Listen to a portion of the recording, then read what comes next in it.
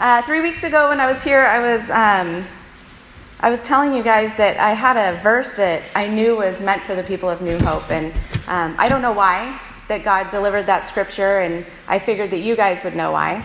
But this week, it was kind of the opposite. I was, in the past 2 weeks, actually kind of struggling with what we would be talking about this morning. I wasn't sure.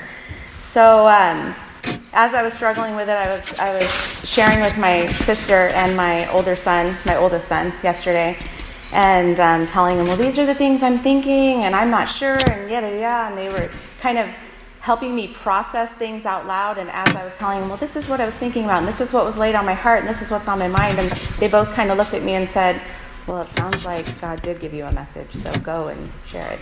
So here we are this morning.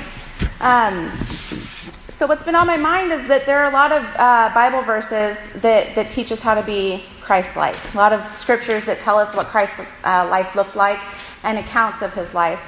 And we're called to kind of model that same life that he lived out for us. And we can examine his life and see that he modeled sacrifice, love, forgiveness, acceptance, friendship. And we also see that he was the kind of friend that didn't just tell people what they wanted to hear, but he also told people what they needed to hear. He was a truth teller. He's still a truth teller. Even in times when he had to tell somebody some hard truths that maybe they didn't want to hear, he spoke very respectfully. He was a teacher, not an accuser. And when I read the words written in the Bible, sometimes I need to ask myself, am I as an individual applying those things to my life? Am I living how Christ modeled for us to live? And I ask how I can better do it. What am I doing wrong? What am I doing right? I'm a flawed person. All of us here, we have our flaws, right? I don't stand alone in that. I'm just going to make that assumption, and hopefully it's a safe one. I have... well, we've got one. We should have support networks in our life, people that are going to tell us not just what we want to hear, but people that are willing to tell us the hard truths, the things that we need to hear. And I think it's really important that people call us out when we're doing something wrong. And as I was thinking about that, I was reminded of a time that we were driving in the car with our kids. Ezra and I were driving. And we were in an argument, and the kids are just kind of, I don't think we had all the kids that we have now yet. Because I think our oldest at the time was about 10. He's 16 now. And as we were driving, and I was super frustrated, and I said, oh, Ezra, you're being such a jerk. And then we get to where we're going, and then we get out of the car, and Josiah walks around the car and comes to me and said, Mom, can I talk to you for a second? I was like, okay. And he said, I was really offended when you called Dad a jerk. And I was like, okay, so... Here I'm standing, his mom, and I think as a parent sometimes when our kids correct us, our instinct might be like, who do you think you are? You have no place to correct me because I'm your parent. But I don't think that's right. That's not a right stance to take, because if we're raising up our children to be strong and living in the Word and knowing right from wrong, then they should be able to speak to us and call us out when we do something wrong, because the fact is we're flawed. And so here I have my maybe about 10-year-old son saying, I was really offended when you called Dad a jerk. And so I have to take a deep breath, and I looked at him and I said, Josiah, it was wrong of me to call Dad a jerk. And I'm sorry that I offended you, and I will apologize to Dad. When on the inside I'm like, apologize to Dad. All right. So I'm not in that place yet, but I will get there because it's the right thing to do. And we have those moments, right? And I think that it's important for us to have people in our lives, no matter how young, how old, male, female, it does not matter. We need to have people that can surround us that are going to tell us hard things. So we hear a lot about the lifestyle that God calls us to live, but what does it look like when we gather together as a church family? In 1837, there was a tale written by Hans Christian Andersen, and it's called The Emperor's New Clothes. Maybe you've heard of this story. If you haven't, I'm going to share with you a little bit about this story. It's an interesting tale and a very short read, which is great for people with short attention spans. That would be me. It's an emperor who was super into fashion. He was all about his wardrobe. And he spent all of his wealth on being well-dressed. This is what was important to him. And a lot of people came and visited their town. It was a happy town. And the emperor loved to display his amazing wardrobe. And one day there were two swindlers that came to town. And the story reads, they let it be known that they were weavers, and they said that they could weave the most magnificent fabrics imaginable. Not only were their colors and patterns uncommonly fine, but clothes made of this cloth had a wonderful way of becoming invisible to anyone who was unfit for his office or who was unusually stupid. Those would be just the clothes for me, thought the emperor. If I wore them, I would be able to discover which men in my empire are unfit for their posts. And I could tell the wise men from the fools. Yes, I certainly must get some of the stuff woven for me right away. He paid the two swindlers a large sum of money to start work at once. So the story goes on to share that the swindlers set up these looms, and they got hard to work, and they gave the appearance that they were weaving on these looms that were empty. There was nothing on the looms. So the emperor comes to check on their progress. He doesn't say anything, but he sees these swindlers talking about how beautiful it is, and it's coming out so great. And the king doesn't see anything on the looms, and he's feeling a little bit nervous about that, because his understanding is that if you don't see the fabric, then it's because you're either unfit for your position or you're a fool, you're stupid. So he doesn't want to say anything. So his idea is to go get his most honorable and trusted minister and have him go check on the fabric. And so the minister goes, he checks on the swindlers, and the swindlers are like, oh yeah, see how beautiful it is, and see we've done this, and showing that, and this guy's like, I don't see anything, but he doesn't say anything, because now he's questioning, am I unfit for my call, or am I a fool? So he just tells the emperor everything that the swindlers tell him about the fabric. Oh, it's got this, it's got that, it's so beautiful, and so on and so forth. So then as other people are coming and checking on it, and now they've heard this wise minister share this, and the emperor's been told this, so they're just, everybody coming to check on it is thinking the same thing and behaves the same way. They report back the same thing. So it's going on that the swindlers just keep fawning over the magnificence of this beautiful clothing, and other officials hear this repeated, and they just keep, it goes on and on and on. So they all are assuming that they're the only one that doesn't see the fabric. And they're feeling like they might be stupid or unfit. So the emperor is so pleased with his new beautiful outfit, and he decides he needs to have a parade to display it for everyone to see.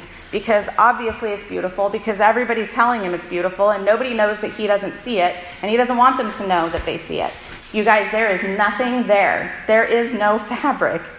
So the king and his men go down on the roads. The swindlers help him get dressed up in his new outfit, and they clasp it for him, and the officials pick up the train, watching each other, and they pick up this train, they go on this parade down the street. The king and his men are going down the roads, and all the townspeople are like, of course, saying the same thing, because there's nothing there, but they're all thinking the same thing, like, oh, am I a fool? Am I stupid? Am I unfit? So they're all just like, oh, look at his fabric. Oh, it's so beautiful. So the whole town is doing this, until finally a child who's too young to worry about what other people think of him say, but he doesn't have anything on.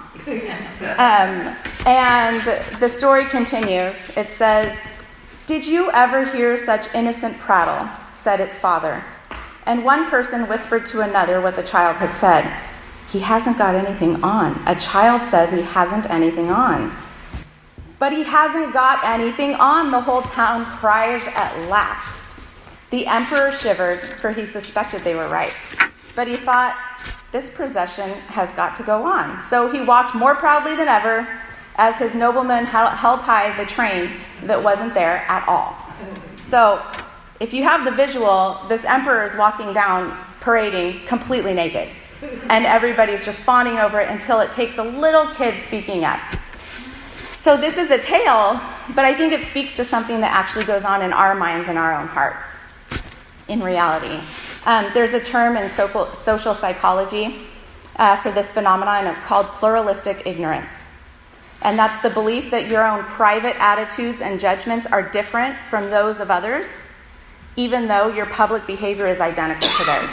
So if we're all behaving publicly like we all believe the same thing, but you're sitting there thinking, well, I'm behaving this way because it's the common thought, but I think that I think differently, but I'm not going to share that. Pluralistic ignorance. We're called to live lives in Christ. We are called as unique individuals, and God's not surprised by our unique thoughts because he invented us. He's the author of our mind. He's the author of our hearts. So as unique as we are, we're not a surprise to God. He's the God of love, and he set up a model for us to know how to live, how to work, how to be kind, civilized humans to one another. But he also called us into a group. He called us to join together and to love and worship him as a family. And the call to unify as a group, it can be so easy, and it can also be so hard. It's easy when we feel supported. It's easy when we feel safe. It's easy when we feel loved by the community around us. And it's hard when we feel like we have to silence our thoughts and our opinions because we're afraid that we're going to be judged or ridiculed or shamed. I want to read you guys Colossians 3:12 through 15. It says, "Therefore, as God's chosen people, holy and dearly loved, clothe yourselves with compassion, kindness, humility, gentleness, and patience. Bear with each other and forgive one another. If any of you has a grievance against someone, forgive as the Lord forgave you. And over all these virtues, put on love, which binds them all together in perfect unity. Let the peace of Christ rule in your hearts, since as members of one body you were called to peace, and be thankful. Let the message of Christ dwell among you richly as you teach and admonish one another with all wisdom through psalms, hymns, and songs from the Spirit, singing to God with gratitude in your hearts. And whatever you do, whether in word or deed, do it all in the name of the Lord Jesus, giving thanks to God the Father through him." So if you are struggling with temptation or have an issue that you're reluctant or embarrassed to talk about, I'm going to ask you, and I would love if you give me some feedback here. What are some of the characteristics that a person would have that would make you feel safe to share those issues with? So think of something you might be struggling with and you wanted to go talk to somebody. What kind of characteristics would you look for in somebody that you would feel safe sharing with? Go ahead. It would go no farther. It would go no further. It stays between you two. Absolutely. Yes. Somebody who admits their own faults. Somebody that admits their own faults. That's a good one. Someone that wouldn't judge you. No judgment. Good listeners. Someone say that again? Good listener. Good listener. Someone who doesn't use Twitter. Someone who doesn't use Twitter. It stays off social media. Yes, it stays between just the two of you, right? Honesty. Mm-hmm. Anything else? Demonstrated wisdom. Wisdom. That's a great characteristic. Yeah. Compassion. Empathy. Yeah. So as you're thinking about those characteristics, those are the ones that make you feel safe. So are those also characteristics that we're wearing ourselves? Are we a safe place for somebody to come to? Every single person who believed that Scripture is true, if all of us were wearing those characteristics, do you think the church would feel like a safe place to the community outside? Yeah, I think so. I think if we were known for wearing those characteristics, that compassion, the keeping things confidential, no judgment, this would feel like a really safe place to the community. If we have a reputation of kindness, humbleness, gentleness, patience, if we forgive, if we love, if we are letting peace rule in our hearts, people wouldn't have fear for speaking up or sharing their own thoughts. Even if they're the only person in the room with that thought, and even if their idea or information was wrong, it would be a safe place to express it because it would be met with wisdom, kindness, respect. Can you imagine if that were your reputation as an individual or if that was our reputation as a church?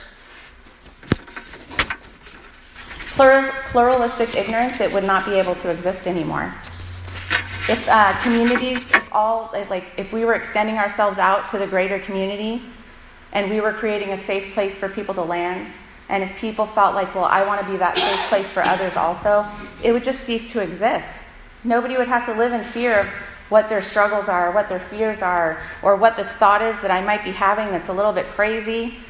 But if I say it out loud, does that make me crazy? No, you might find out that everybody in the whole room thinks the same thing. How many times has that happened that you say something out loud and other people are like, I'm so glad you said that because I was thinking the same thing, but I didn't want to say it. And all of a sudden you realize everybody thought the same thing.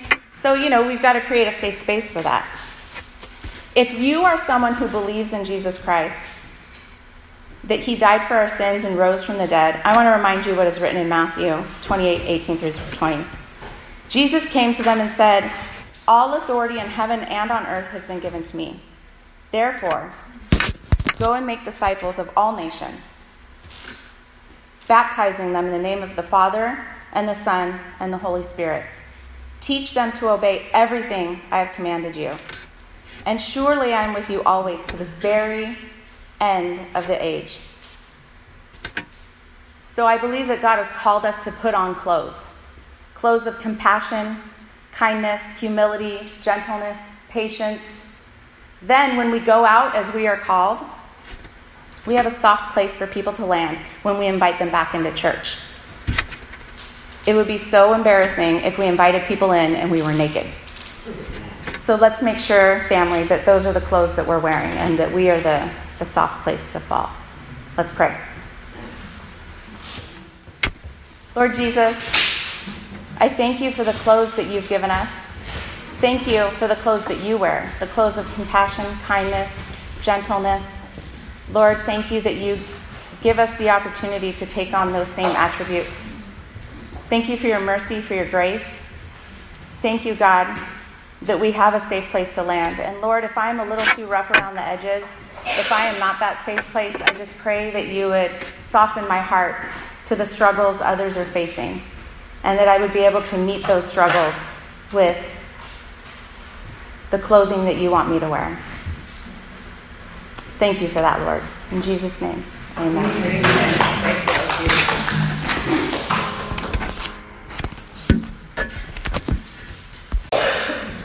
So, this is maybe my third or fourth time visiting New Hope. I don't know. I love being here. I love visiting you guys. I don't know if now when you see me coming, you're like, oh, Karyn's here today, so it's going to be a shorter message. I don't know if you know, my husband and I are youth pastors at our church, and so we work with teens, and this generation that's coming up, they have so much access to information, and a lot of times we think, oh, their attention spans are so much shorter, which may be the case, but I can't knock them for that because I have a pretty limited attention span also. But what I think is actually happening is that they process information so much faster because they've had so much access to information. And so it's become where the leaders at our youth group have learned that we've got to get information out, and we don't have to repeat it over and over because they're actually retaining this information and processing it super quickly. So that's kind of, when you see me coming, you're like, oh, church is out early today. Karyn's here. That's where we're at. That's why. So my hope for you guys is that as you leave these doors, that you feel like you have a safe place to go and return to. That whatever thoughts are happening in your mind, you know you're not alone. And that you have people that you can express them to. I pray and hope for all of us to clothe ourselves with those attributes that Christ modeled for us, that we would be people of compassion, of kindness, that we would be good friends, and that we don't just tell people what they want to hear, but we can tell people with gentleness and respect what they need to hear. Mm-hmm. Amen. Amen.